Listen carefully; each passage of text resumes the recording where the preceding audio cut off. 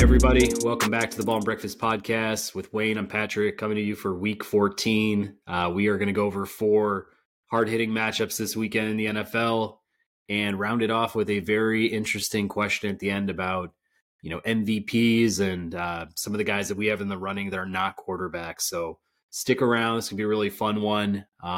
We are here, with, a couple of folks that help to, keep the show going, and the same way are, been helpful in promoting us. But the Sharps app, take a look. We've got our referral code down there. Make sure to hit that specifically for Wayne and myself, so you can support this podcast, keep it going. In the same sense, look at Tight Nutrition. You can get 10% off, products there. Full line for those that work out, all facets of a workout they cover. So check out their products as well. Give us a like, subscribe to this channel anywhere you're at. Comment always, send us messages anywhere where we have message boxes. We're always happy to, go over anything you may ask. But without further ado, we will kick it off with the first matchup for Week 14 that we're going to cover. The Buffalo Bills going on the road to take on the Kansas City Chiefs.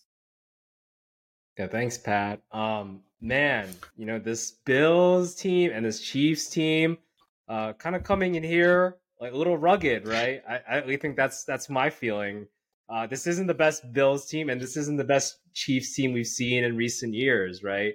But this is a really good Chiefs defense, and I think that's kind of what's setting them apart, in my opinion, in this matchup, especially at Arrowhead, at the Chiefs' home. The Bills have struggled on the road. I think that's one key thing I'm looking at here.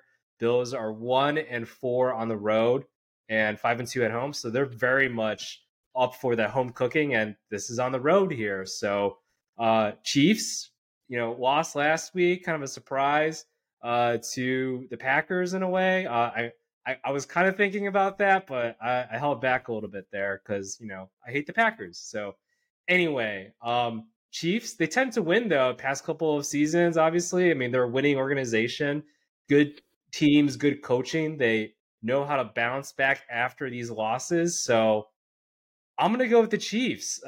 Chiefs, they've been deadly. I think they'll, I think that they'll be able to get a turnover off of Josh Allen of some sort. The spread looks like it's 2.5 in favor of the Chiefs. I'm going to go with the over here in favor of the Chiefs, actually. I think that they'll be able to win by, maybe a touchdown or something. I'm kind of leaning that direction just because the defense, they're still playing well. It's just the offense. They've been up and down, not be able to, put on consistent drives out there. I think that's been their main detractor. But I think, again, they'll be able to bounce back. Andy Reid, I think he's going to be more determined than ever, maybe to take away the play calling duties from Matt Nagy, our beloved Matt Nagy. So I don't know. I'm feeling fairly good that I think the Chiefs come victorious and beat the spread over here. What are your thoughts, Pat? Yeah, I mean, I guess I'm going the other way with this one. I think Buffalo's played a lot of teams really tight this year. They could have a completely different record if they just close the door on a lot of these games that they were in. Last one before the bye was against the Eagles. Took them all the way to the brink. I mean, they did have this game kind of slip through their hands, but in the same way, I think that Josh Allen's really reacting well so far to Joe Brady, calling the shots for the offense. Feels like folks are getting a little bit more involved. Glad to see Gabe Davis back on the board. I mean, nothing like the 3 touchdown performance he had against KC a couple of years ago, but same sense, like they're always looking for new folks to get involved. And I think they've done a good job at starting to, spread it around, getting Diggs his work as well. But this team's just been, too close to a lot of tight games this year to not, prevail in one of these bigger victories. In the same sense for KC, it's like everything we were talking about last week, we were covering them versus the Packers. It's like, they're just not looking right. They're looking a little, off for Chiefs standards. They've kind of let games fall through their fingertips too, playing down to the level of their competition. I mean, we all saw the pass interference calls that were missed against MVS, Kelsey toward the end of that last game in Green Bay. But in the same sense, it's like, why does it even have to come to those points for a team like that? I mean, if they're, battling for the Super Bowl, like we all expect, them to kind of walk through the AFC and just take their throne and kind of see what happens against their opponent in the NFC. It's like they shouldn't be in these type of matchups against teams that are average to good at best, and it's like yeah, I don't know. They didn't create a lot of pressure against Jordan Love. Mahomes, for his standards, has looked, I don't know, kind of average, man. Honestly, like kind of average this year. I mean, I don't think he's even in the running for MVP. I don't know, we'll talk about it when we get there, but it's like I think there are a handful of quarterbacks this year that have definitely stepped up and have put up way more, counting stats versus a Patrick Mahomes, but also probably meant more, to their team in this regular season. So encouraged to see Pacheco go against what I was saying about him last week. I mean, he really had an awesome game on the ground. Like he was, over 100 yards, but just looked like he was, chopping his way to, extra yards after contact, multiple carries that I watched, in that game. So, overall, it's like these teams are very much in the same ballpark as one another. I mean, the Chiefs have had the better year. I just think, I think Buffalo can get this win. I feel like the last time they matched up, I want to say Buffalo, win over in that matchup. I think they have confidence enough against the Chiefs to not be, threatened to go into Arrowhead and kind of, seeing Mahomes and defending champs and things like that. So, they need a win. I think they get one here, and I think it'll be, about a field goal apart in terms of, final score. Yeah. I think the last matchup the Bills did when it was like 24-20, I believe, last year, right? They've tried to make it more of an annual tradition now between Josh Allen and Mahomes, especially after that wild playoff game that they had there. So, but yeah, no, they've split. I think the past couple matchups has been back and forth. I think the past 2 years between the two. So, we'll definitely see kind of what happens here. But yeah, like you were saying, Patrick Mahomes has not played his best brand of football. He was, I think, the front runner, at least on the betting lines for MVP. Now, it's Brock Purdy that's hurdled everybody, and then Jalen Hurts, Dak Prescott, and Tua are all ahead of him now. So yeah, interesting how the NFL MVP kind of just has shifted now that Brock Purdy has the full arsenal of weapons. With Kyle Shanahan obviously calling the shots there. So and Jalen Hurts, he has I think 10 interceptions now. So it's one of those things for NFL quarterback MVPs that if they have a bunch of interceptions, then the less likely is that they're going to be having winning the MVP there. So not too many of those times where Brett Favre, when he won his MVPs and such, where he was passing, and threw like 20 interceptions or 17 interceptions and won the MVP, like those were seen as his down years, and kind of similar thing I think towards any quarterback against their MVP case. And Brock Purdy, I think he only has like 6 interceptions compared to like 22 touchdowns at this point of the season. So yeah, a lot of things I think shaping in favor with regards to Mahomes or Brock Purdy for MVP as of now. But yeah, back to the whole game there, like for Bills Chiefs, man, yeah, it'll be a good one for sure. But yeah, I don't know. I just have a feeling. I don't know. I guess I'm a Chiefs fan now in a way. Like I don't know if it's Taylor Swift or what, but I just have a feeling that this Chiefs defense, like they're gonna hold them into this game. So Yeah, I mean, very possible. I would say, Chiefs are obviously the favorites here. I imagine a lot of the bets going into this game, or analysts that may watch across like Fox, CBS, they'll probably put their their picks down for KC in this one. Yeah, if Buffalo loses, I mean, I feel like their season's going to be over. So, and I think in a lot of ways, like they really want to pick this up. I mean, their defense is too good. Their offense has actually been too good this year as well to just kind of fall flat now. So, yeah, they'll need a big one here, but we'll just have to see what happens. yeah, for sure. Yeah, Yeah. go ahead. I was just gonna say, yeah, their schedule just it's not the nicest. I mean, they got a couple good games, but yeah, after this Chiefs, I mean, they're 6-6 right now, but after this Chiefs game, they got Cowboys, albeit in Buffalo, Chargers, still a talented team, and they're gonna be playing in LA, Patriots. Okay, that's a dub, but then yeah, then they got the Dolphins and Miami. So yeah, it's not this definitely is a must win, I think, for them for sure. Yeah, no, I mean they're right there. Yeah, they need to win. Otherwise, I mean, I'm assuming, and it's kind of crazy to say. I mean, I know like our favorite Bills fan over at Stuff About Sports would want to fire, Sean McDermott. I mean, he's been, kind of pounding on the table for that one for the last, few weeks that I've watched over from their content and stuff. But man, it just seems like a coach that's like, I don't know what he is, like got a 600 plus winning percentage and stuff. And, has obviously made the Bills super relevant. It's like, he could probably get fired, man. He could probably, get fired if they've already let go of Ken Dorsey, who I thought they had a lot of respect for. And it's like, this whole thing could completely change up as we go into the offseason. Yeah, I wonder who if he wants that. And I haven't heard anything what he said about who would replace it. Like, can we get Brian Dable back? Like, I mean, Josh Allen played pretty well under Brian Dable, so and Dable doesn't really have too much out there right now.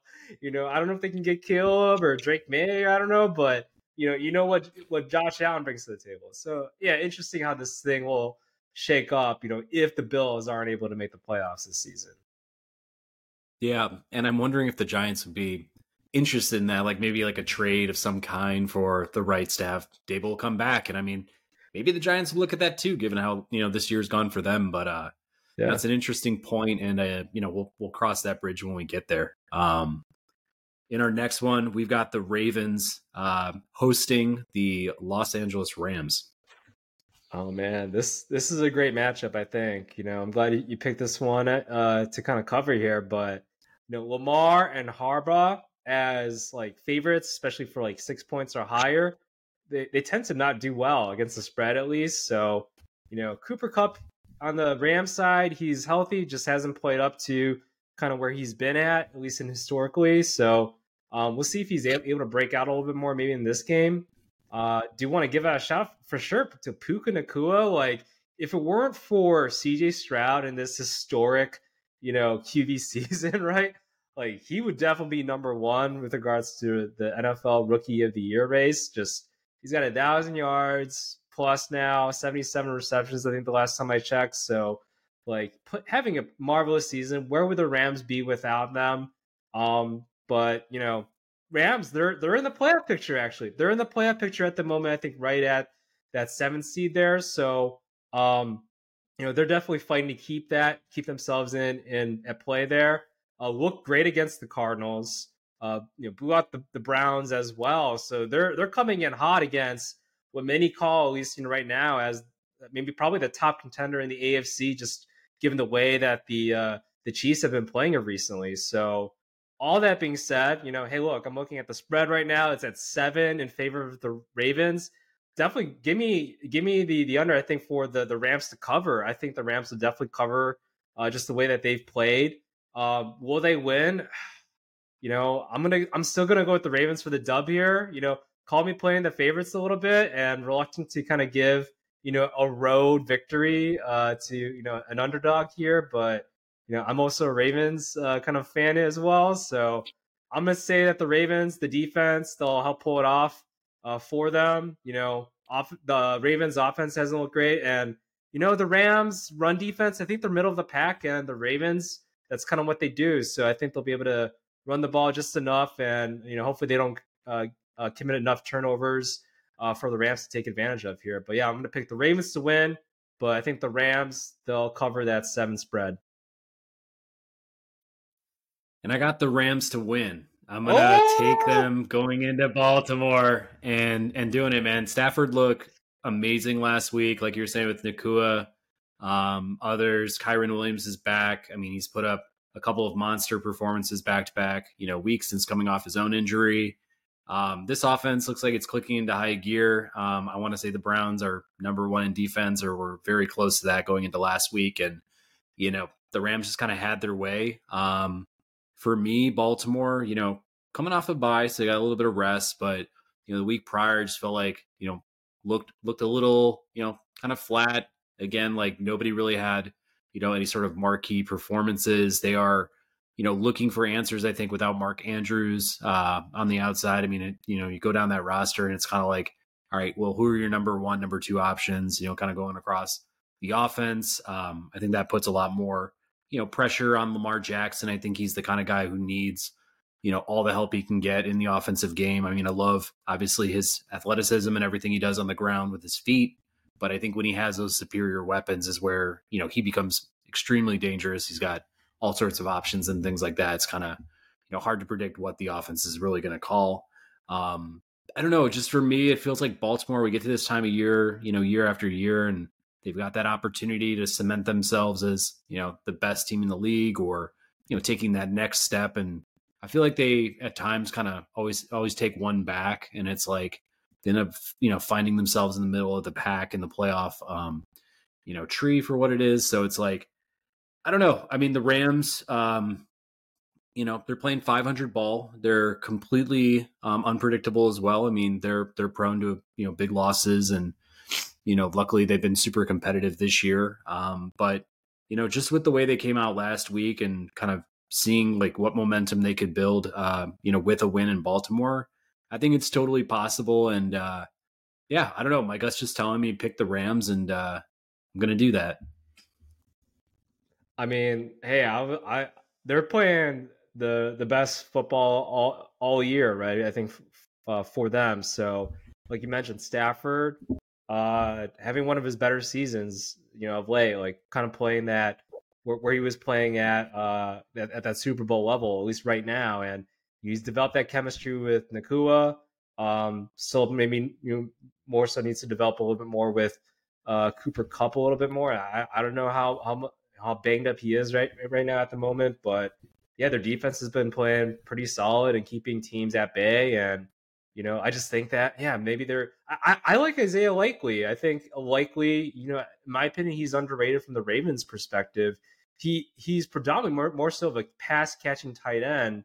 So from that perspective, I don't see as much of a downfall necessarily with regards to the production of Mark Andrews versus say Isaiah Likely from the receiving standpoint. Like he's got some skill sets there where he isn't, where he's lacking obviously is Mark Andrews' size and blocking skills, and the run more so in the run game. So that's where I see it a little bit more so of, but that could take some time to develop and gel, give the confidence, to go to Likely in those scenarios where Lamar Jackson would more so go to where Lamar Jackson would go to Mark Andrews, right, in those clutch third down moments, which he oftentimes looked at him for. So, yeah, we'll see. I still think they have enough wide receiving corps. I do believe though that Lamar Jackson hasn't.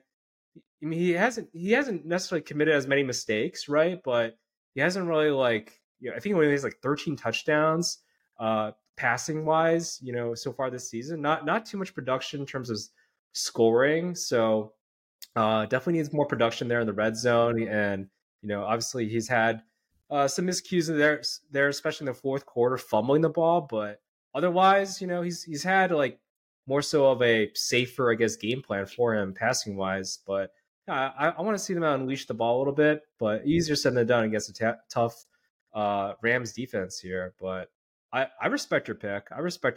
Especially 7-point underdogs.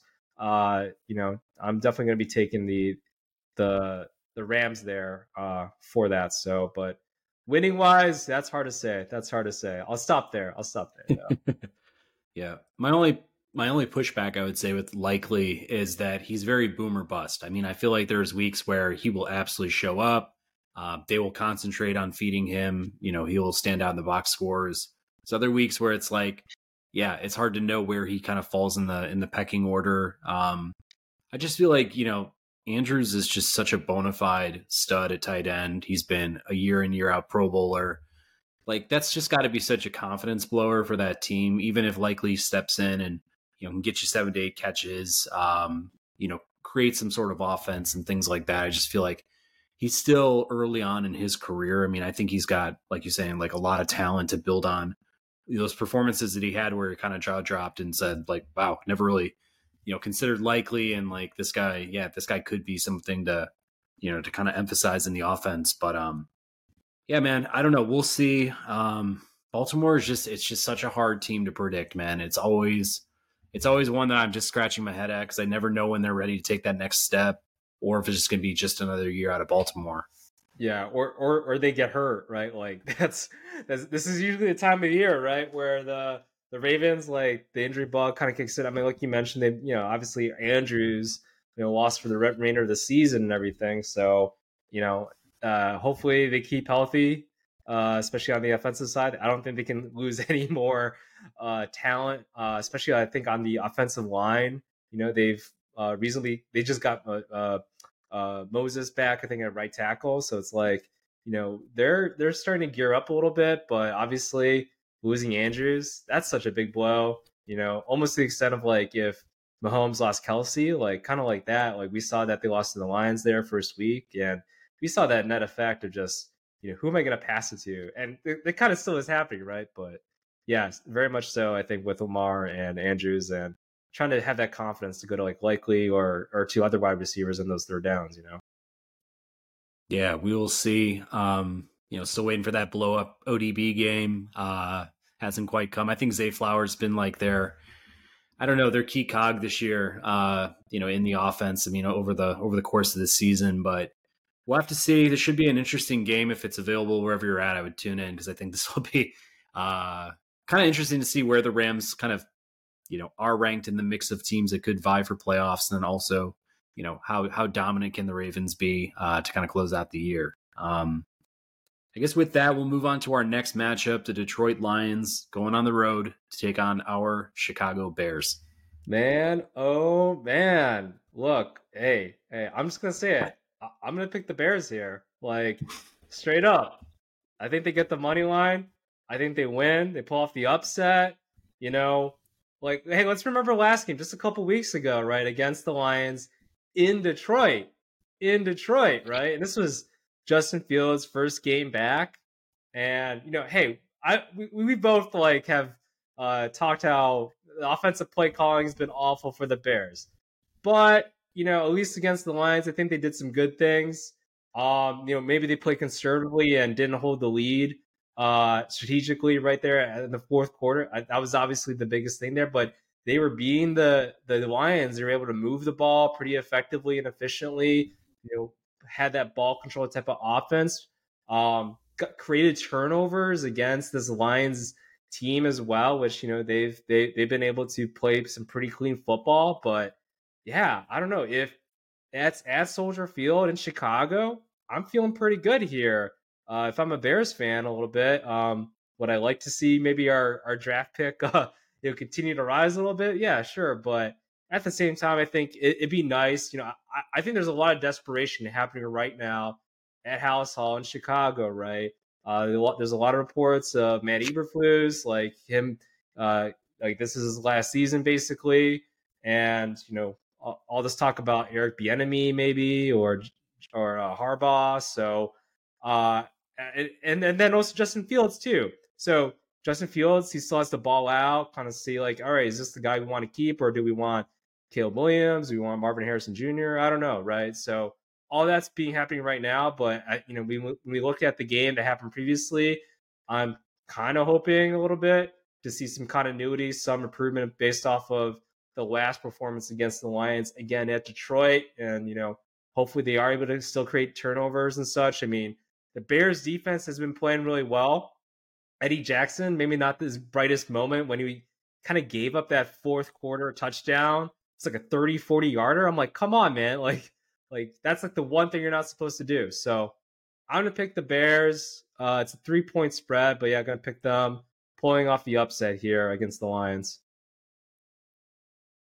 Man, love the confidence. Love it. I feel like you're in your right to pick the Bears because of their matchup in Detroit, how they showed up and went into Minnesota and got a big win, even though it was one of the ugliest football games ever, recorded on live television. But I don't know, man. There's just something about, Detroit and the way that they're set up, the way that they played, even on the road in New Orleans last week. I mean, I feel like, getting Goff's attempts down, he had a really solid game for himself, no turnovers, just playing pitch and catch, emphasizing the run.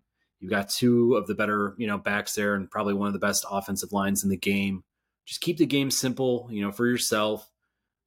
Keep feeding it to Monty and Gibbs. I love the fact that Laporta had a blow up game of his own. He's had a lot of great performances this year to kind of go along with Amon-Ra St. Brown. I mean, they're the number 2 total offense in the game right now, which is, just impressive. Coming out of Detroit, it's kind of crazy to even say that. For the Bears, I mean, the defense has been what I've been most impressed with, and just their progress over the course of the year. I mean, they're moving their way into the top 10 in terms of total D, which is just kind of crazy from where we were even a few weeks ago. So, I mean, the turnovers keep coming. The pressure is now starting to come. It's like I can see, where this team might be, going into next year and just being, one of the most stout units in the game, possibly. I mean, that's kind of crazy again to say, but it's like I can see that progression coming, from them as a unit. And, like you're saying, we'll see what happens with coaching, whether it's, Eberflus is still somehow, some way into the mix, or, I would hate to see Bieniemy come over. I mean, nothing against the guys like past experiences. I just don't know if it's like the greatest fit at this point in time for us, like with what he, is probably going to be best, at working with. I'd take him over others that are, completely off the radar, but in the same sense, we'll just kind of have to see. But I think the thing that the Bears are probably going to struggle with a lot is just putting some offense together. I mean, I feel like, Detroit doesn't necessarily come in with, one of the higher ranked units in the game, but they did apply a lot of pressure in their game against the Saints. I feel like they were getting a lot of QB hits, causing, Carr and Winston to kind of play on their heels, at points in the game and things like that. It's tough for me to say, man. I don't think this is going to be like a very like lopsided type game. I don't see Detroit coming in and, embarrassing the Bears or anything like that. But, they've been playing great football all year. I think people are waiting for them to kind of fall on their faces and things, but I think they are just a really well-rounded team. I think they've probably learned from a couple weeks ago and, knowing not to take them lightly as they go into, the Bears house now. And for the Bears, it's like, yeah, that offense is so puzzling to me. Like it's not really an offense, like an NFL offense at this point. So I'm just wondering, how they're going to be able to, go blow for blow with a team like the Lions. Yeah, for sure. But yeah, I mean, I definitely agree upon, I guess, hey, this Lions offense, it's remarkable, and I'll definitely talk about, kind of foreshadowing some of my non-quarterback MVPs there a little bit more later on. But yeah, this Lions team is, the line that they have too. I think they'll be able to maybe move the ball if the Bears are able to stop, Montgomery from picking up those first downs and Gibbs as well. Like that'll be, I think, a key thing. I doubt that Goff is going to throw 3 interceptions or something. So, and commit for 4 turnovers. I doubt that's going to happen.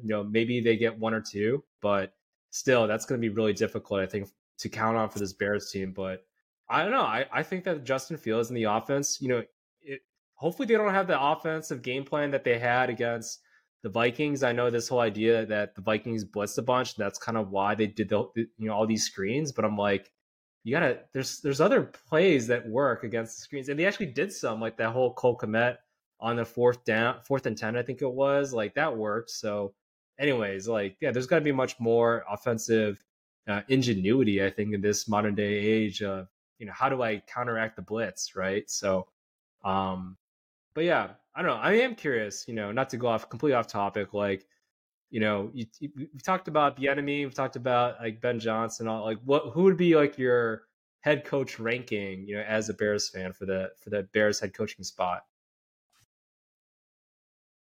Yeah, I mean, Harbaugh for sure is my number 1. I just think he comes with so much experience as a head coach, multiple different types of teams. I mean, we're talking a bit about college, but we're also looking at San Francisco and his run there. His familiarity and feel for the NFL game, I think, is a lot better than most college coaches, just given, his time there, but also his brother just being in the league as well. I just always feel like, those two kind of seem to rub off on one another. And I'd love to have like a real bona fide NFL head coach. Like, I think the only thing I worry about is like maybe just some of the just how big of an event that's going to be to have Harbaugh be perhaps the Bears head coach. Like, will it become such a three-ring circus that it, distracts from the actual football and the actual coaching and development that a lot of these kids really need? We've seen like the Lou Piniella hires in Chicago or the Ozzie Guillens and, other things like that. It's just, I hope that doesn't become kind of a distraction. When we were talking a lot last week, looking at guys who could really, help Justin, develop his game. Um, I think again, I'm looking at, I think Ben Johnson, what he's done with the Lions, getting them to being one of the best offenses in the league with the personnel that they have. I think Amon-Ra St. Brown, is, one of the best wide receivers in the game.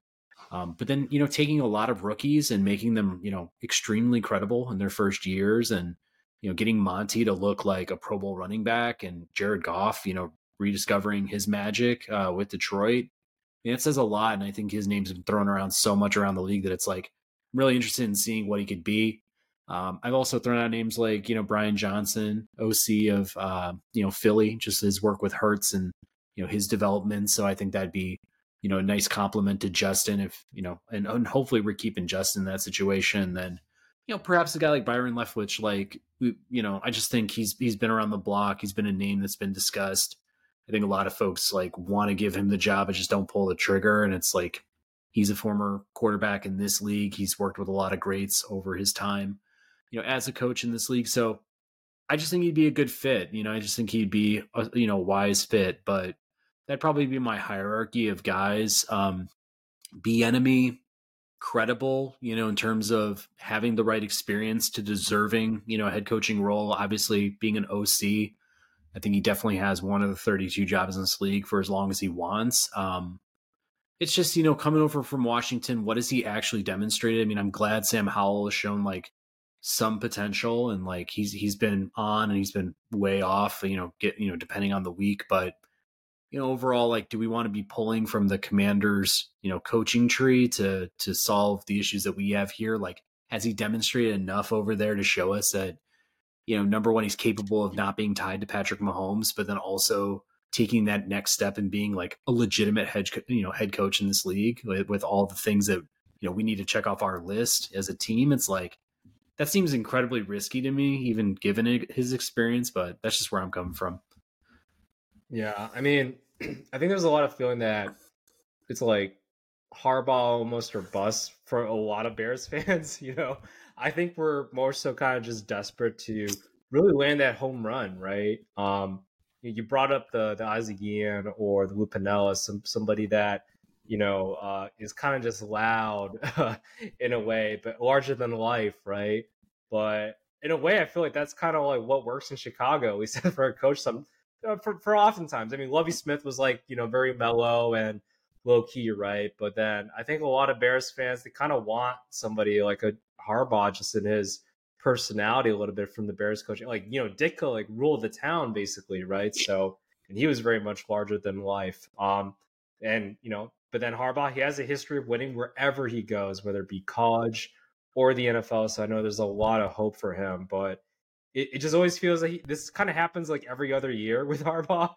And, he's already been part of the Bears organization. So he kind of knows in a way of like maybe some of our short fallings a little bit more. Maybe he's more familiar than some other ones, but I don't know. It's definitely we'll see, I think, with regards to Harbaugh. Maybe this is all smoke and mirrors for him just to stay at Michigan. I don't know. It's hard to say exactly. So, but I think my pick, and I've talked about it for sure. I'm probably eyeing at Bobby Slowick a little bit just because of what he's been able to do there with CJ Stroud. Another name, maybe more so on the offensive coordinator, or at least as a quarterbacks coach. I think he's a kind of a free agent coach out there. Is bringing in Pep Hamilton, who's worked with Andrew Luck in college, and I think he was also like his OC coordinator there with the Colts for a little bit.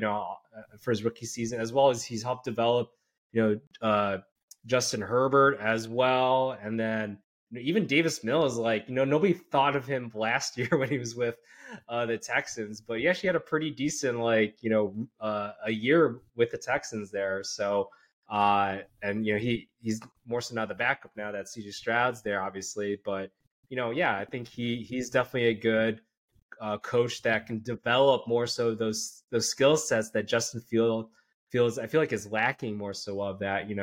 Davis Mills or a player like Davis Mills can has, right? So I don't know. There's just a couple of names there for sure, but there definitely is a sentiment though. Harbaugh has got to be the guy. If he is, great. It's going to satisfy the Bears fans, but if it's not, it's like, all right, I guess we'll have to stick through, another cold winter, losing to the Packers more. But I don't know. Yeah, just some thoughts I think I was kind of thinking about there. Yeah, I mean, those are other good names too. We absolutely need Alabama to pound Michigan in the CFP because if that happens, that for me, if I was Jim Harbaugh, would Yeah. completely kill my dreams of like winning national championships at Michigan. It might be the impetus to like wanting to move to the NFL. But if he Yeah. happens to win that first round and they happen to fall in the final or something, he might get hungry to go back and see if he can climb that mountaintop. Or if they happen to win a championship, he might be like, hey, man, it's time to start my own dynasty here at Michigan or something. So, Yeah. um, nothing against the Wolverines or anything like that. But if we want Harbaugh to be our coach, like I feel like that'd be one domino that has to fall immediately.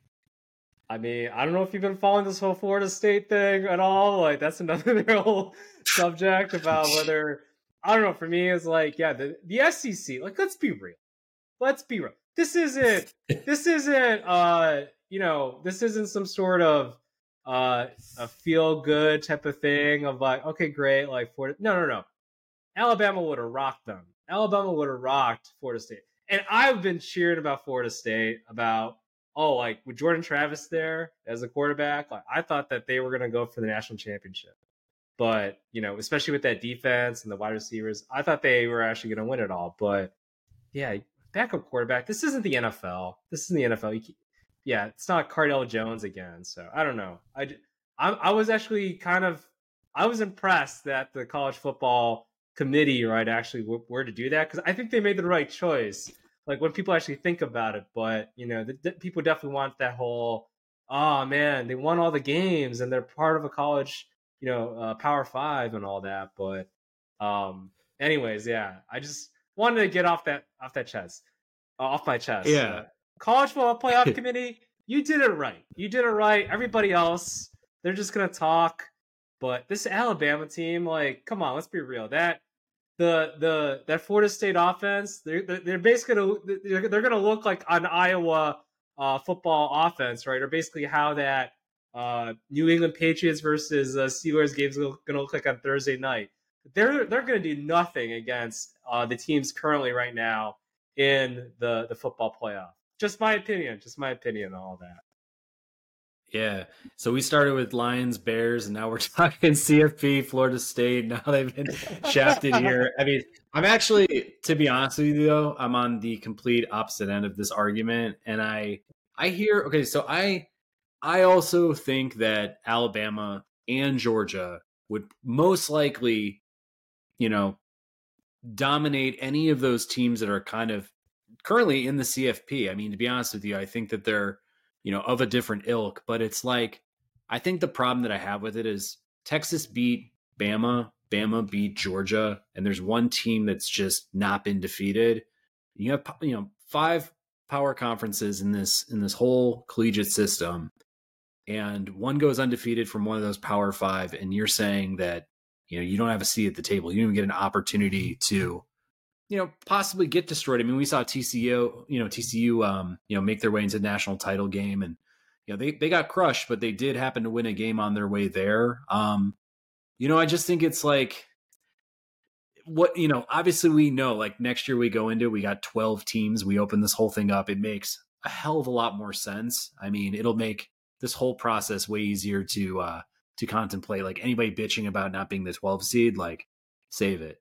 But it's like, if you're just going to have 4 seeds and you're going to try to find the way to make that work, to me, it doesn't make any sense to leave out a team that's undefeated, that won their conference. And I know we could all be upset about the SEC not having a spot, but like maybe this is a year you just don't have the spot because you guys didn't win in the situations that you needed to get yourself cemented there. I'm on the wrong side of this argument because we know what the reality is, but it's like, I would just think one of those SEC teams, if that's what you're up against, like one of you guys lost to Texas, so that's going to be a knock against you. Like the team that has to fill that slot has to be undefeated as well, and that just didn't happen. So it's a fresh debate, but it deviates away from the Lions Bears for sure. Yeah. It is interesting how we made this like whole transition there. But like one more point, at least the criteria, and this I'm definitely in favor of blowing up to 12 teams, right? I think at least the criteria that was presented to the committee, and this is the fault of the criteria, is they ought to just say that. Like they ought to just say that. Like that ought to be in the rules more so of you're undefeated, you get the conference championship, boom. You gotta be like that ought to be part of the criteria more so pumping up there. But it's not. You know what is? Like having quality players or something along those language, right? Having those quality players that we believe can make an impact, that, you know, basically the talent level is there, right? And that's definitely where it's like losing that Jordan Travis, albeit the remainder of the team is really good. And, you know, people say about like Jordan Travis, he didn't win the Heisman, or he wasn't a Heisman candidate and all that. It's like, yeah, because he got hurt the last couple of games. So therefore that killed his candidacy. Like that's just kind of how it works. And, you know, was he a Heisman candidate kind of before?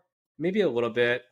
But at the same time, like, I don't know. It's definitely an interesting debate or talk or conversation to have. And maybe that's just their whole thing. They just want us to give us one last hurrah, I think, for this whole college football playoff thing. Yeah.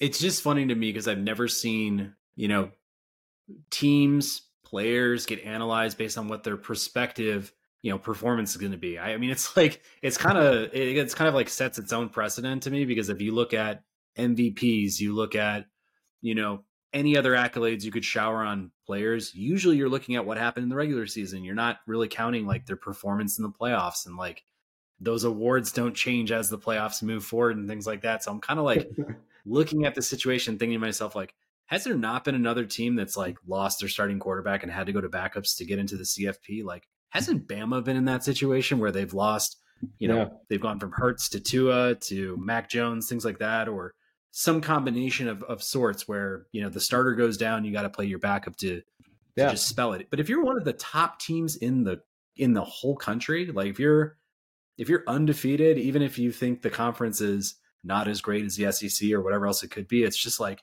don't you think that team's capable enough of like having another 4 or 5-star recruit to step in and like get a couple of weeks to prepare, whatever it is, and just play to their best, and they still have like a bunch of NFL prospects on the roster? Like, I just think it's just a bunch of shit. Like it's all crazy, man. It's all like, to me, it's this big black curtain, and only a few can really see what's underneath there. And I mean, Richard Sherman threw out the point of like, you know, there's definitely, you know, dollars being passed over to, you know, this actual committee from the SEC and things. Hey, I don't know anything about that. If anything ever was to happen, like, would I be shocked? Like, no, but I mean, yeah, at the end of the day, I kind of see it as like, it's just a strange call to make. And I think it's a harder one to defend than if you were to take it the other way. Like if you had put Florida State in there, I think that'd be an easier way to explain why Alabama's not in versus why Florida State is not. Yeah, no, 100% agree. But yeah, they ought to just write it in the rules. And hey, glad that it's going to go to 12 teams, I think, next season. So, because yeah, then Georgia would be in play too, and like, you know, they're a quality team as well. So they just happen to lose to Alabama this time, right? So yeah, right. Like, have you also ever seen like a number 1 seed just get completely, you know, like in one very close missed loss has completely been like just like the whole season was anymore. Nothing because they lost by 3. Yeah. Like, how do you go from 1 to not even being considered? Like, it is just crazy to me. So thank God the system is getting flushed down the toilet. It is terrible. And man, just looking forward to you know, seeing what happens with Harbaugh of Michigan so that we can figure out who the Bears coach will be. Beyond Week 14, the matchup between the Bears and Lions. More importantly, does Harbaugh join the Bears? There we go. Yeah. And we got to it. Wayne has the Bears winning. I've got the Lions winning reluctantly, and we'll see how it goes. Go Bears. bear down. Final matchup: the Philadelphia Eagles go on the road to take on the Dallas Cowboys. Yeah, so I mean, this is definitely going to be interesting. I think right now, Hurts he's been banged up. Like I don't know, he looks hurt out there. No pun intended. Actually, Hurts looks a little hurt. Like he's not been playing the best of late. He's got against has gone against some pretty good teams. I think of late as well. It's just he has not played at that MVP caliber that he was right. Kind of the 10 weeks into the season here. So, but Prescott and the Cowboys they've been playing exceptionally well. Prescott is now like moving up into the MVP talks a little bit more so of Cowboys. They're also undefeated at home. This game being in Dallas, and I think I've mentioned that before. Like they just look like tremendous. They score 40 points, just like you can staple it right there, especially even against this Eagles team. But even again, like this Eagles team, especially against that talented 49ers team, they looked very, very vulnerable there. They're giving up points. So, and I think, yeah, against Dallas at home, against this really high-powered offense that they just seem to have this magic in Dallas. Like, there's I think to the point that David Carr, right? Like we can talk about him as an analyst. He's been saying like, "Yeah, Eagles, maybe you ought to start Mariota." Like, I mean, stupid stuff like that. No way, Obviously, dude. yeah, no way. Like the quarterback that got sent like 70 times or something like that, and rookie season. Come on, like what takes do you got to say? Anyway, yeah, the Eagles. This is tough. 3.5 favorites. In favor of the Cowboys actually here. I think the Cowboys. Like, there's a lot of things to think in favor of the Cowboys. There's the momentum, the way that they've been playing. Like, played a pretty close game there against the Seahawks, and at home, like just the way that they play at home, and then the Eagles, the way that they've been playing at the moment. I'm gonna go actually with the Cowboys here. I know it's a little bit weird, right, to kind of say out loud, and part of me is like, "What the hell am I thinking?" But at the same time, just the way that the Cowboys have been playing, I have a lot more confidence with them right now. And hey, even a blind squirrel finds a nut. So I feel like Dak Prescott, maybe he can break away from losing some of these big games here. But yeah, I got the Cowboys, and I think that they'll cover actually that 3.5 point spread there. Yeah, I agree. They're besting the Oh, Eagles in pretty much all important categories here: offense, defense, takeaways. I mean, they're significantly better than the Eagles in all those components of the game right now. Like you're saying, Eagles are sputtering. They've played some really close ones up until last week's blowout loss to the Niners. I mean, they gave up 456 yards of offense to the 49ers. I mean, I love what the Niners have right now, and I love the way they're playing football. They look like the Super Bowl favorites, in my opinion, to this point. But in the same sense, as far as the Eagles go, it's just been like that defense is just continually falling off from the start of this year. We actually like thought they looked dangerous, and we were all talking about that front four and how deep they are.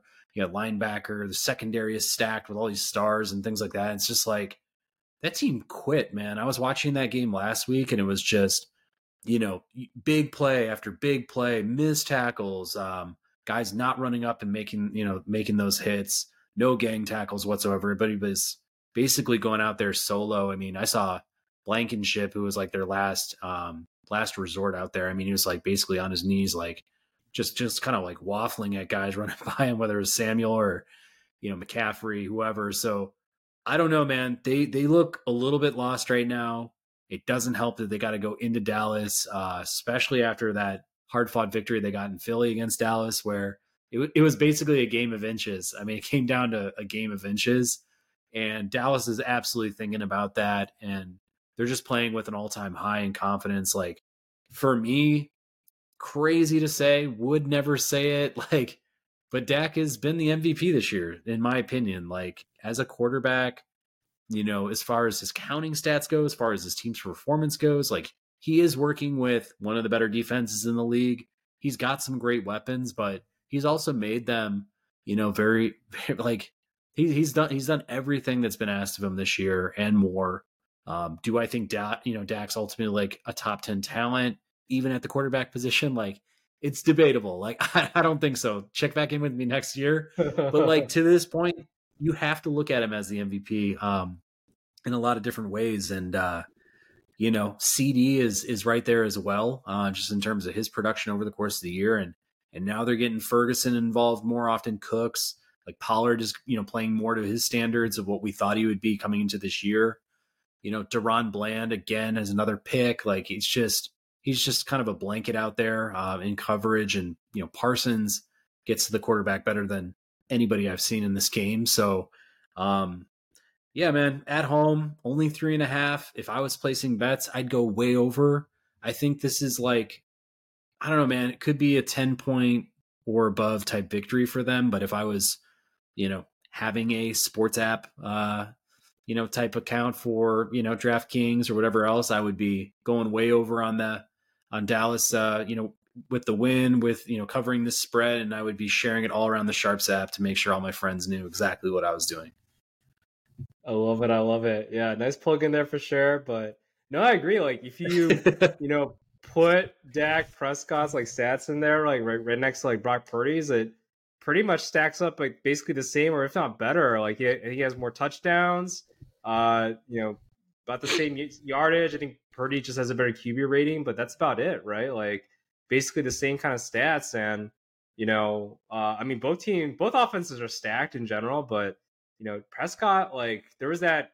Maybe my argument would be like, hey, look, Purdy, when he lost Debo Samuel and Trent Williams, like he looked very amateur out there. And then, now they're back. Okay, now let's throw up 30 points and go back to my normal ways, right? It's like, I don't know, Prescott, like he'll have some injuries here and there, but he still kind of plays consistently on that level. And he doesn't have, Pollard's solid, especially in the fantasy. I think he's top 10, right? But then he's not McCaffrey, right? So I feel like he's got a little less weapons than Purdy. Yet he's having similar, productions basically on every single stat line. So yeah, like I would definitely. At least this season, right? I think Prescott has had an impeccable season, even compared to like Brock Purdy. So I would basically defend your point of, hey, I think he is actually the MVP over Brock Purdy so far this season. Still got a couple games to go, but yeah, like I don't know. That's my argument, is that Brock Purdy, when he doesn't have all the weapons there, he looks very normal. And Prescott, he's had some injuries here and there on his team too, but he's definitely kept at that production, to at a higher level. So I agree on that. And yeah, I think this game will be kind of done by the third quarter if we're kind of both predicting what we're predicting here. So yeah, if I was to offer you a trade, if I was Dallas and I said I want to trade all of my offensive weapons to you, San Francisco, for yours, what would your answer be? If I trade all of Dallas's offensive weapons to, was it the Niners? Yeah, I'm offering you all of my offensive weapons from Dallas, and I want. Yeah. I'll be like, are you kidding me? Like, are you drunk or whatever? Like, exactly. And I think that's the point of like when you look at Dak's season, it's like think about that, because no disrespect to Purdy or anything like that, but like, Dak, his mark on his team this year, like seriously, like I'm really, and we've thought about this. We are thinking about this. We'll move into this topic after this game, but it's like, think about MVP candidates. Like he's really taking the bull by the horns this year. Yeah, no, and I 100% agree. Again, look at the stat line. Like, it's very close with regards to everything. But yeah, if you look at the whole body makeup, like apart from the stat line, I'm going to pick Dak Prescott's, his performance overall, just 9 out of 10 times versus what Brock Purdy's been able to do with the talent level he's had too. So, yeah. Well, that's both of us really championing, an MVP season here for Dak. We'll get back to you when they get the first round exit, but for right now, Dak Prescott, you're getting your flowers here in Week 14. We'll see how this game goes, but I guess while we're staying on MVPs, this was a topic that we threw around. Really, really like looking forward to this too. Just talking about MVP candidates, and I'd first like to say that like, looking at this season, I think this is the first season in a very long time where you can actually look at players across the league and just take out the quarterback. I think there hasn't been, too many quarterbacks where we could clearly say like that's been the best player, has had the most impact on his team to win games this season. I think, defenses for some of the best teams in this league have really stepped up. A lot of their weapons obviously have been complete game breakers, like getting, all sorts of, stats and scores like on the board and things like that. So I guess with that, Wayne and I are just going to go back and forth. We're going to have a top five, seeing where we kind of rank them. But honestly, it's going to be kind of labeled as non-quarterback MVP candidates. But for me as well, these are legitimate MVP candidates, in my opinion. Yeah, no, I 100%. Yeah, we're definitely gonna go back and forth on this, and it's gonna be fun because, like you mentioned, like who would have thought, like, oh, Dak Prescott's the MVP of the season, right? There just hasn't been that whole like Patrick Mahomes like scheduled to get like 50 touchdowns type of season right now, and just kind of way that that things have been kind of unfolding so far. So definitely looking forward to, I guess, talking about the non-quarterbacks, giving them some love there, For sure. So I guess let's start with you, your number five non-quarterback MVP candidate. Yeah, number five. Do you want to throw out some honorable mentions here, real quick? I Sure, do have. sure. Yeah, I want to get. Yeah, real quick, real quick. Want to give some props to AJ Brown, Amon-Ra St. Brown, and my fringe pick here, Deron Bland. I kind of edged another person in front of you for this. So, but number five, not to go off tangent again here. I got Penei Sewell. I got Penei Sewell actually. I'm picking offensive tackle, right? As an MVP. I think if you ask any like Detroit Lions fan, right, who is the best player on our offense, right? Like a true Detroit Lions fan, who are they gonna say? Are they gonna say like it's just in terms of sheer talent and even maybe where they rank at the position, right? Like Penei Sewell, he's playing the best. He's the best tackle right now in football. At least I think according to PFF.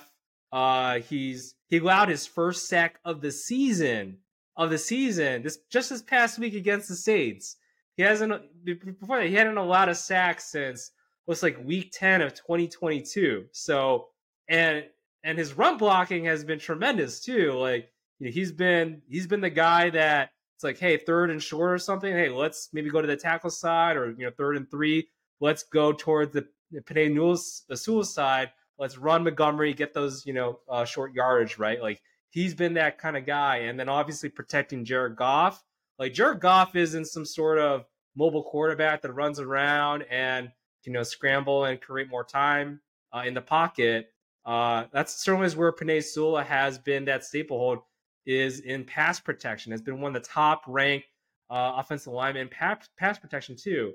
And it's interesting now, this whole thing about blindside versus right tackle, right? Like, oh, the left tackle ought to be more valuable. Like in the modern day NFL, that's become less of a thing just because both edge rushers can annihilate the quarterback these days. So and can affect the quarterback just as much. If a quarterback sees pressure versus maybe not sees a pressure, right? Maybe they do a move or something like that gets them to throw the ball a little bit quicker, right? Things like that happen more so in the left tackle versus right tackle type of conundrum there. Anyway, I love Penei Sewell. I think he ought to get some props or some votes or something for MVP. That's my case for the 5 spot here for non-offensive MVP of the season. Yeah, I love it, man. It's never. I mean, these guys never get recognized for the talents that they are. It sucks. I mean, I wish there were more identifiable stats or recordings of those, marketing of those that tackles, guards, centers are able to compile over the course of the year. Like I think the pancake is one thing that they look at. I mean, obviously, like if you can decrease pressure or QB hits, sacks, whatever it is, pass deflections, like that should all be counted, recorded. I'm sure there are sites like PFF or other like super nerdy football stat sites that probably do look at this stuff. But no, I think your argument's awesome. I mean, Detroit, again, like number 2 offense in the game. You look at some of the weapons on there. It's like, as we were talking about it for the Bears, Lions matchup, it's like, yeah, when you really think about it, I mean, Amon-Ra St. Brown is like a top talent at wide receiver. But then you really start to look around, you're like, Gibbs and Laporta are in year one. Monty was a retread from the Bears. They're making something out of Jameson Williams now. It's just super interesting. Khalif Raymond's been great, but like, how did they become great? And it's like because Goff has found a way to rejuvenate himself to have time to be able to, kind of get it out to these folks. And obviously with the running backs, like they need those holes to kind of exploit to make their game stand out. So it's like who's creating all that time and who's creating all that space, and it's like it's guys like Penei Sewell, and he's obviously at the top of his game. He's probably revered as the top tackle in football. So yeah, man, I love it. Sign me up. I'd give him votes for sure. Like he'd have votes, going on the board for MVP if I was a writer. Yeah, sounds good. All right. Who is your number 5 for non-offensive MVP or a non-QB MVP? Yeah, for me, it's T.J. Watt. I was thinking in a similar vein in terms of let's look at guys who really disrupt the game in ways where they're not touching the ball always. And TJ Watt for me has been one of those guys in the game for a long time. Right now he's ranked second in the league with 14 sacks. His tackle totals have been increasing year over year to where, he's really kind of standing out as like a hybrid linebacker edge type player for them. I mean, huge disruptor. I mean, causing a handful of fumbles over the course of the year. He's had a few recoveries. He had a big interception that led to a touchdown this year. But I think about who the Steelers are and how they're able to compete at the level that they do with the talent that we kind of scoff at. I mean, it's kind of a big joke. I mean, Kenny Pickett and a thinned out receiving core, guys that we're like looking at as taking those next steps, but really haven't so far.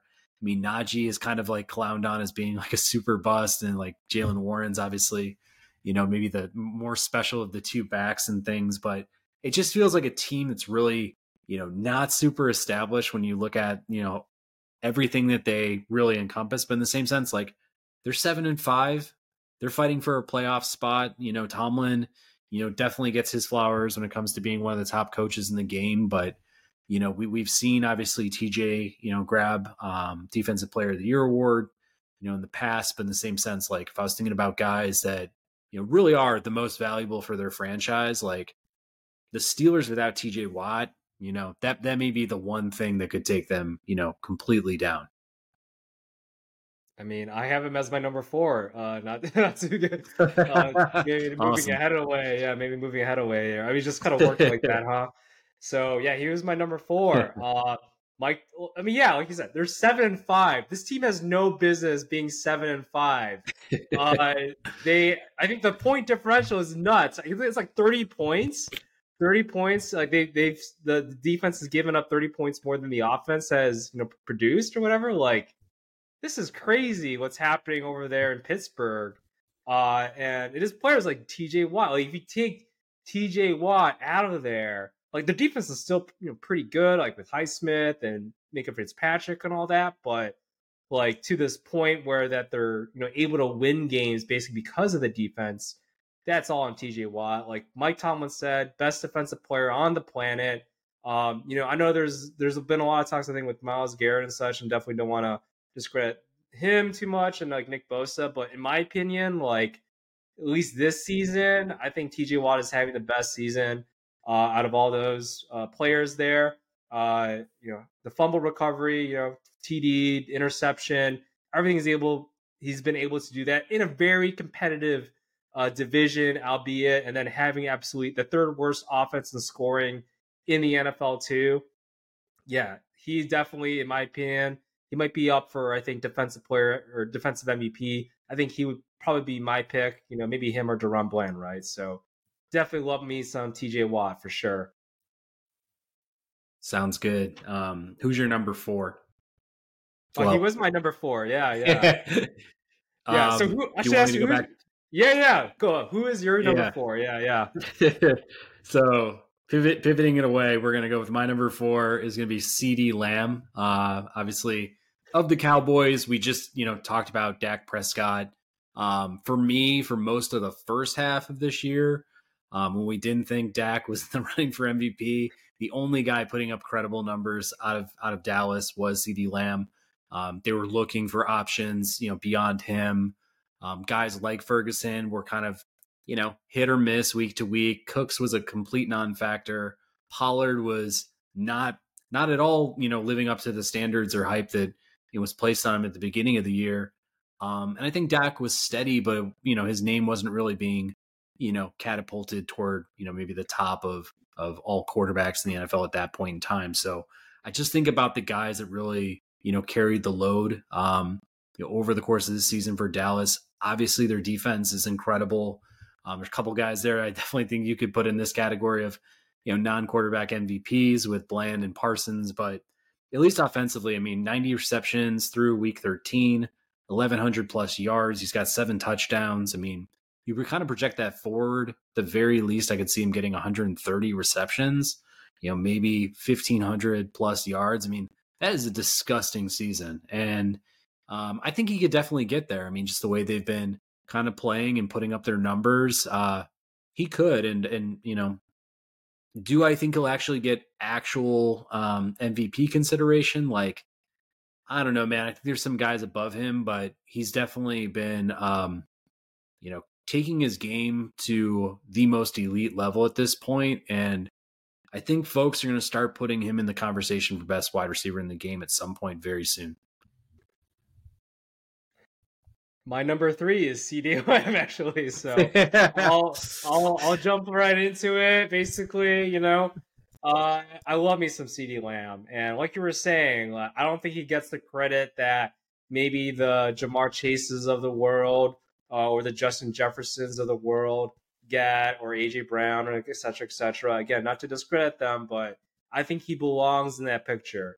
We saw what he did last season, right? He got like 100 receptions or something like that, I think, last season, a bunch of yards, et cetera, et cetera. But I think he's having a better season this season. Cowboys in general are, and like you were mentioning, like, Pollard hasn't had the best season. I think his yards per carry is like under 4, if I'm not mistaken. So hasn't really had that level of production that I think, maybe some of us expected him to. But CeeDee Lamb, he's definitely held his end the bargain. They lost Schultz in the offseason, and they didn't really add too many other weapons, I think, to that arsenal. They're passing the ball more to Ferguson, but it's only really been of late that Prescott's developed more of a kind of a chemistry with Ferguson and at the tight end position. And player like Gallup and then Brandon Cooks, he's Prescott's looking more to, at least of recent, but early on the season, it was very much on CeeDee Lamb kind of carrying the offense, really. So definitely want to give some props towards CeeDee Lamb, what he's been able to do, think there. And yeah, I don't know, just great player overall. And I don't know, he even has a rushing touchdown as well. So he's been used on the running game a little bit. I think he has like 60 some odd yards as well. So has had an impact on multiple fronts, I think, for the Cowboys, who they're definitely clicking, right now. And a lot of that, obviously, is to, I guess, their MVP candidate there with Prescott. But then a lot of it, in my opinion, too, is also CeeDee Lamb, the way he's been producing as well. For sure. Well, given that was your number 3, you're probably curious who mine is, given that I'm sure we have the same top 2 at this point. But this may come as a surprise to many folks, but this guy, by name, cachet alone, is probably not going to be looked at as an MVP. But in the same sense, like, his numbers speak volumes, and for what he's done for his franchise, I think you've got to give him, the respect that he deserves at this point. So with number 3, I went with Raheem the Dream Mostert from Miami. Probably a bit controversial. I know it doesn't roll off the tongue like very well for most folks, but he's got the second most touchdowns in the league for any positional player at this point, just one shy of Christian McCaffrey. He's carried the load for Miami, to be honest with you, throughout this entire year on the ground.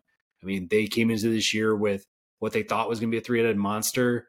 Jeff Wilson starts off the year on the IR, has ultimately become a non-factor for Miami, even when healthy now.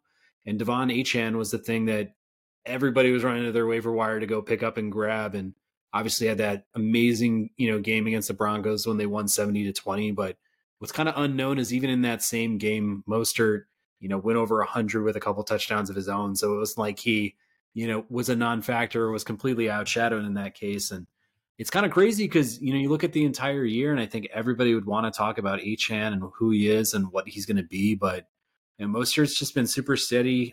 As at this point, he's, on his way to probably 1,000 yards rushing, whether it's, maybe this week or the one, after that. We talked about he's got 16 touchdowns on the year and he's also had a lot of receiving work as well. Not to the extent of one of my guys in the top two, but in the same sense, I feel like, Miami being 9-3, predicating a lot of their, prowess on the offensive end. There's another very special player on that team too. And, we'll probably be talking about him very shortly here, but in the same sense, like, I just think he needs to get a lot of attention and respect this year. I mean, I think he's a no doubt Pro Bowler. Whatever else they may be able to shower on him would be great. Cause I think, he's just been a rock for them from the start of the season to right now. Yeah, no, I mean, I definitely looked at that for sure. It's always that argument, I think, with running backs, right? If Asian didn't have that like amazing performance, like maybe actually Mostert would get more of the love for MVP talks or Offensive Player of the Year talks. But yeah, he's definitely not getting the love that I think he deserves. We can definitely talk about like positional value, being part of Mike McDaniel's scheme, but in the end, you got to produce, and he's producing, for the Dolphins there. So I definitely respect that pick for sure, and he definitely needs to get more attention, and he definitely has been doing well from the fantasy perspective at least. So definitely got to give some props to it, whoever drafted him in any leagues there. So yeah. I promise there's no conflict of interest here. He is on my fantasy team, but in the same sense, I really do feel like he's had, a really great year. But in any case, we'll move on to number 2. Wayne, who is that for you? It'll be interesting to see if we got the same number 1 and number 2 here, but number 2 for me at least, I got CMC. Christian McCaffrey, leads the league in rushing, top fantasy running back, leads the league in touchdowns as well. And the great part, right, for his team, he's been healthy, right? So definitely want to give some props for that. For this team, for this 49ers team that's lost, Deebo Samuels and Trent Williams for some time, like he was the staple there, and he's done it both running the ball and he's done it really effectively, like I mentioned before, leading the league in rushing, and he's also is able to catch out of the backfield, get touchdowns that way, and create havoc for defenses. So gotta show some love for Christian McCaffrey, what he's been able to do this season, being healthy. Christian McCaffrey is so deadly, and yeah, this 49ers team is very much fortunate to have a player like him right now. Yeah, I mean, he's my number 1. So I feel really strongly about that. I don't think there's a player in this game that can do more on a football field that's not a quarterback. I mean, his work in the receiving game, it almost mirrors like your wide receiver 2, wide receiver 3 on, most good teams at this point. But then he's just a complete running back as well. I mean, he can run between the tackles. He's got power, speed. He's got incredible quickness and just like agility, kind of shaking off defenders and stuff like that. He's a great run blocker. It's like, I don't know, man. He's just got a nose for the ball. He's got a feel for the game. I mean, obviously with his dad, being a former pro, it just feels like the day that he walked into, an NFL locker room, he was just ready to be a star. And he's just not disappointed from the time he left Stanford to, now where he's at with San Fran. I think it was hard. I mean, I looked at the top 2. I know who your number 1's probably going to be at this point. He's my number 2, but it's hard because I think both teams, there's a lot of stars on the rosters, and you're kind of like trying to figure out like who really stands apart from being like the most valuable player on their team. But I mean, with San Fran, man, if they didn't have CMC there, I feel like this is a completely different team. I think you take them down a couple of pegs, at least on the offensive side of the ball. And I don't think Purdy, is able to kind of, establish his game in the same way without having somebody who's just a complete nightmare for defenses behind him. And it's just, he commands so much attention that I think, Purdy is able to, establish some really great stat lines. Not that he's not deserved the credit that he's, getting at this point, but in the same sense, I feel like his game would definitely take a huge knock without Run CMC. Yeah, I mean, it is always that replacement, or what would happen if that player was replaced, with kind of an average player in that position to see. And Christian McCaffrey these days is very much unique in that he's just as good of a runner as he is a receiver, right? And especially for the fantasy leagues out there, that's awesome. So, yeah, I definitely want to give him some props and some flowers there. Like he's definitely held his own there. Um, but then number one, and I think it was number two. And this is the fun part, right? Like, we can definitely talk more about, who is worth more to their team in a way, right? But yeah, Tyreek Hill, like he's on. I mean, that's the thing. He's on track to break Calvin Johnson's record for receiving yards. He may be able to do it in 16 games. Make it a little bit more legitimate to all the naysayers out there. So we'll see upon that. But number one, I think just in general, in terms of like total points for most fantasy leagues out there, especially the PPRs. 8 out of the 12 games, he's gotten 100 plus yards.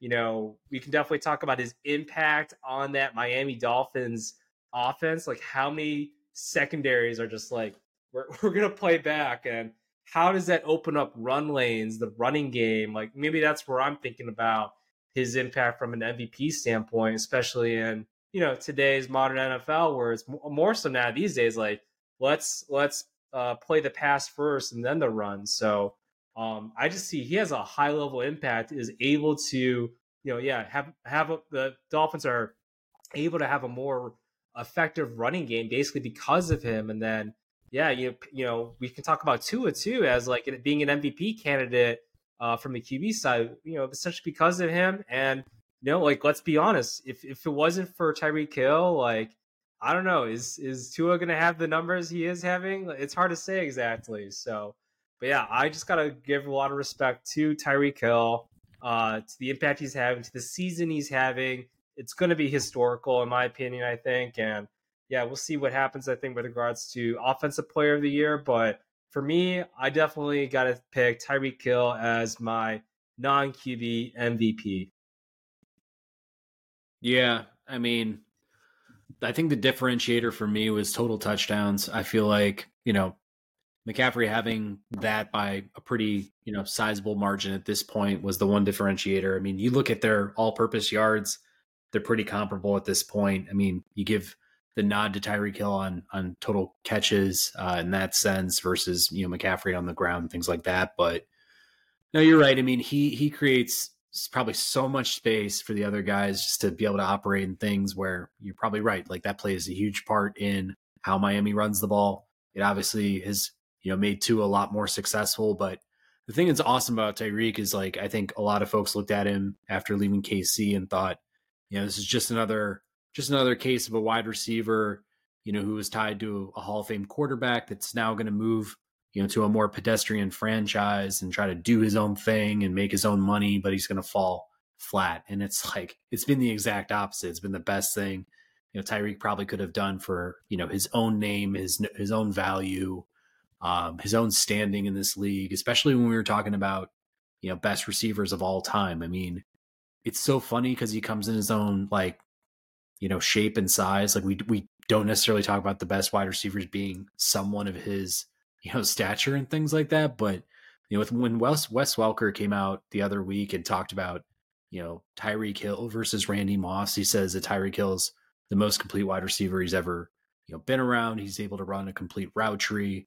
He said there's nothing that this kid, can't do. And, Randy was more of like your deep ball threat, obviously had the size and things like that. But I mean, just talking about what kind of athlete this kid is, and obviously he's blazing fast, and I mean he's an absolute nightmare out there too. That's why when I was looking at both, it was like just very hard for me to make a decision because these are the two best players in football.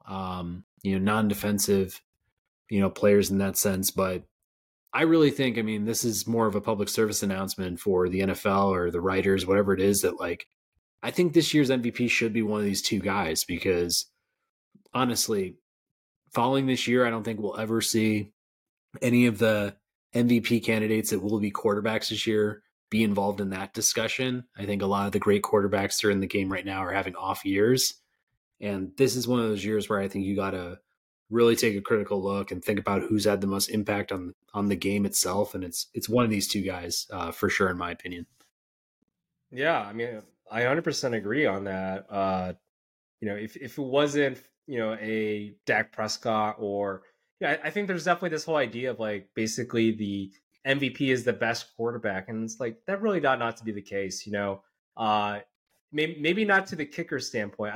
I was looking at this whole MVP thing as non quarterback MVPs that you brought up, and believe it or not, there was a kicker that won it like in 1982. Actually, I'm like, what? Wow. Yeah, a kicker has won the non has won an MVP before. I think it was like a strike-ridden season, so it was a little bit shorter.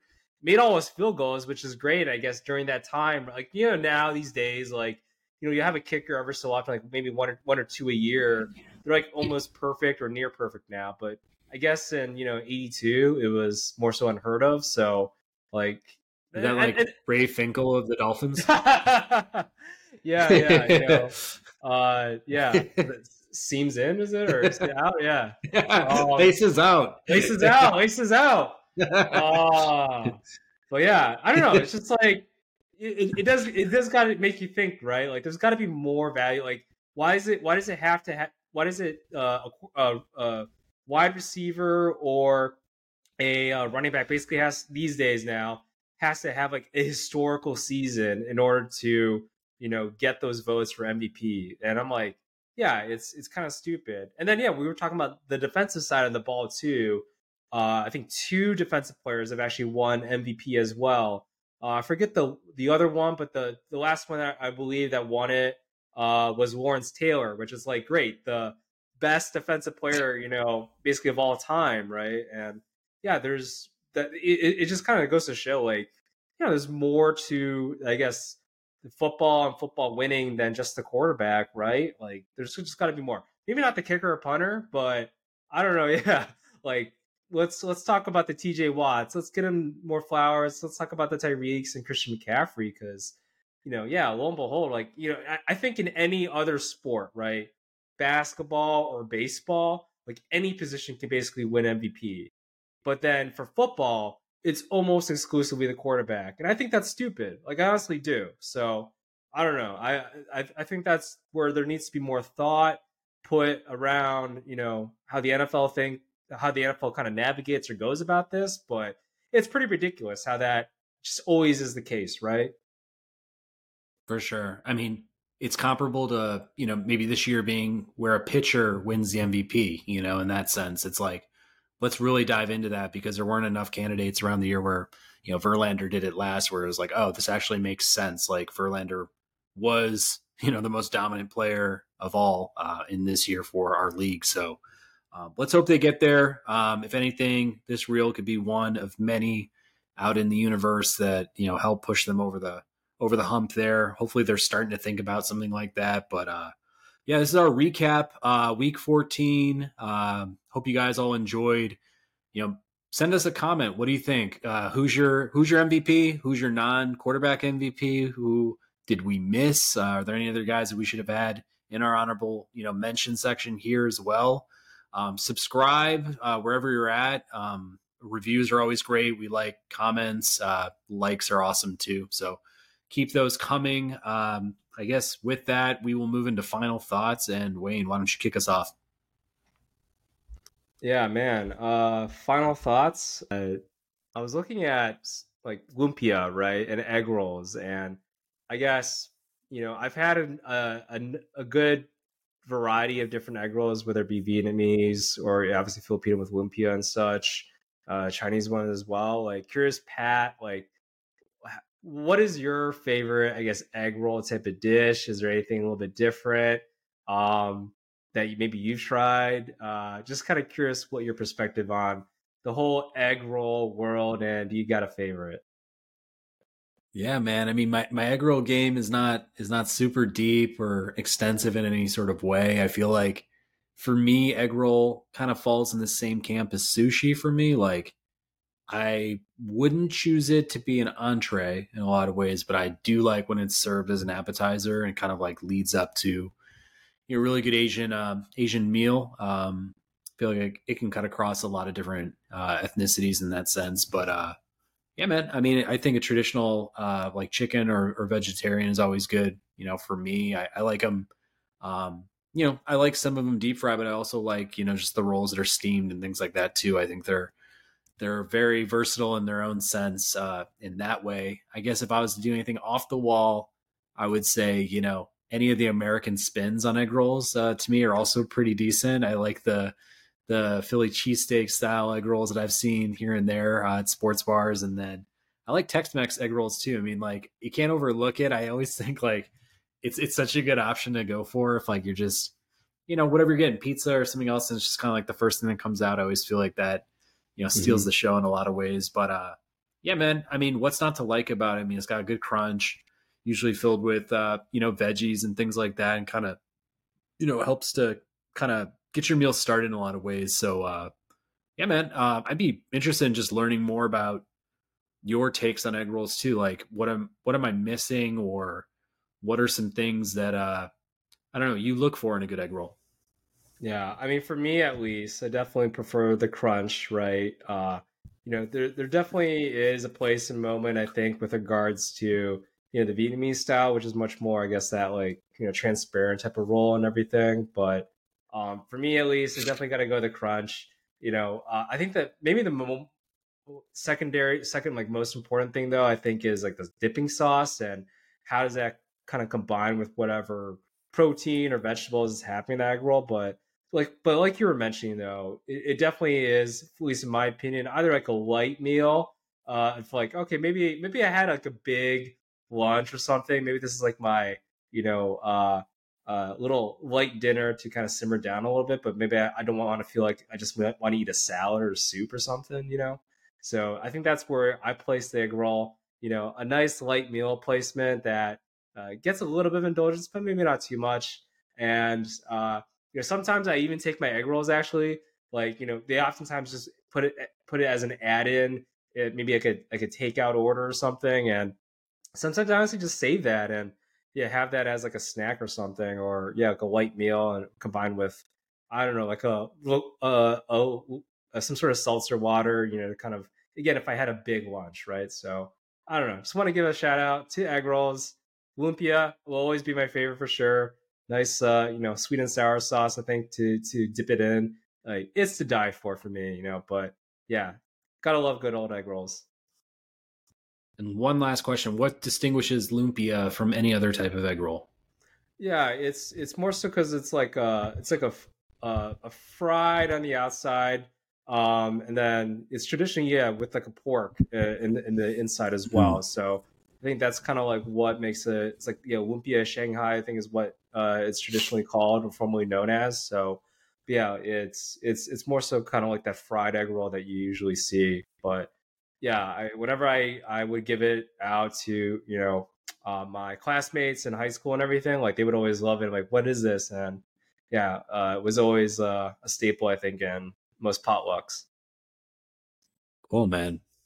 Well, we're gonna stay on rolls because I had an awesome weekend snack that I put together for some friends while we were watching football. Had their kids over and things like that. But man, I actually saw this out on IG. There was a lot of different bakers that were just doing this crazy hybrid thing that I thought was the best marriage of two of my favorite sweets of all time: the cinnamon roll and the chocolate chip cookie.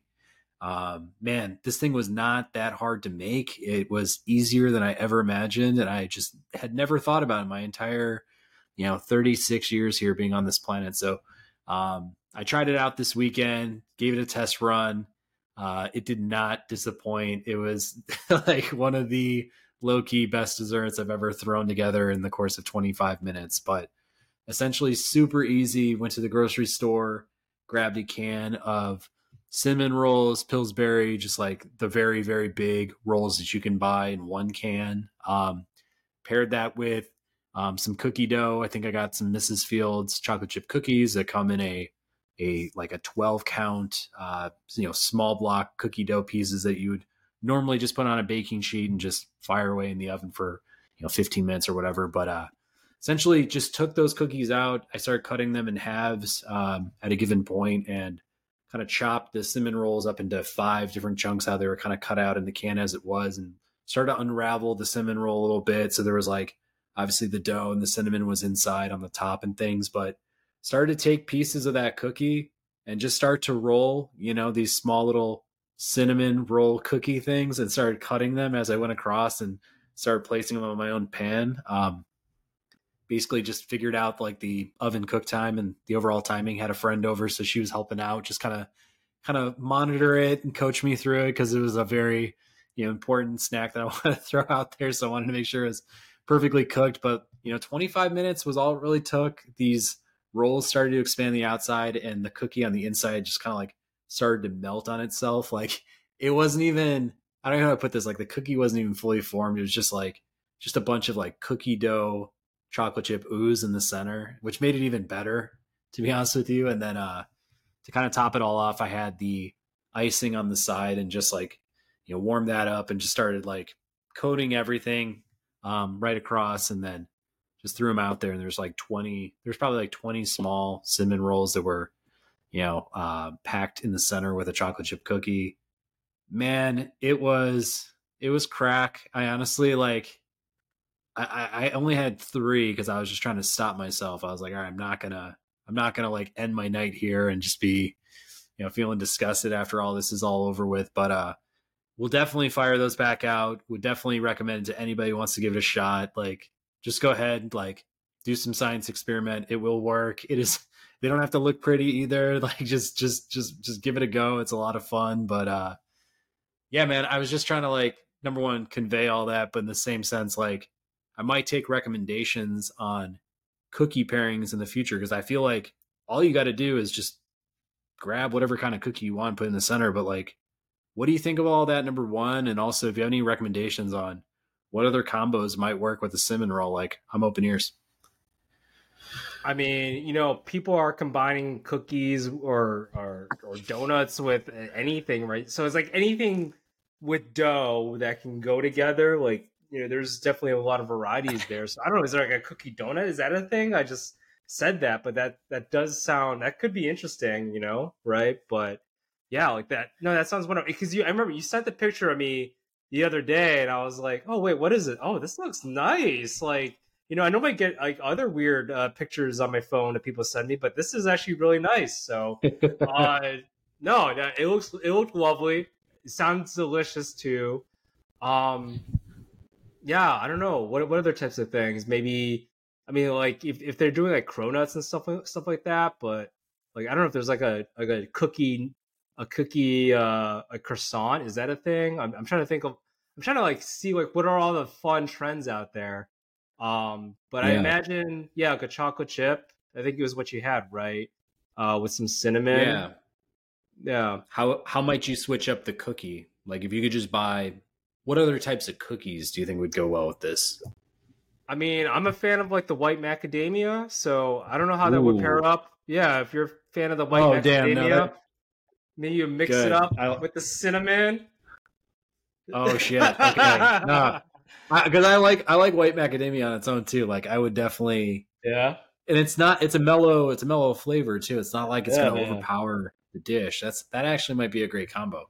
Yeah, or yeah. I mean, something like that. Because I mean, I assume you still want to use like that cinnamon side a little bit, so I feel like that would complement it a little bit. Like yeah, like if you were to do like a red velvet, I think that'd be too much, right? But I don't Yeah. know.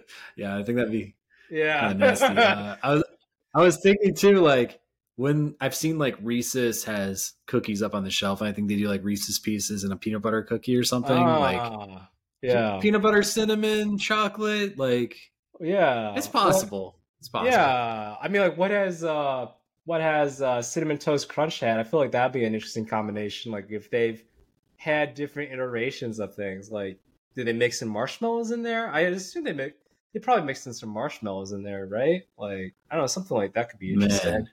Yeah. Or you could even line the cinnamon cookie dough with cinnamon toast crunch. Like you could put a Mm. layer of cinnamon toast crunch down on that cinnamon Yeah. dough roll and then roll the cookie. I mean, this is definitely like, this is after hour type snacking for a lot of folks probably listening in right now, but I'm telling you, man, I'm telling you, just give it a shot and tell me Huh. what you think because I mean, Yeah. I was in a different world in that first when I took that first bite and it just came hot out the oven and everything just kind of melted away. I was just like, man, this is I've never had something like this before. It's amazing. I might take that shot on that. I mean, I do like to play around with cereal sometimes, like not to like pour milk in it, but to actually like use it in baking. Because I don't know, like yeah, like the Rice Krispie treats, they're they're good and all, but then and I think I've talked about before, like Captain Crunch, right? Having a Captain Crunch type of with marshmallows in there, like that's awesome. So yeah, if we could combine that with the cinnamon toast crunch with some cinnamon, maybe like a little nice glaze on top or something.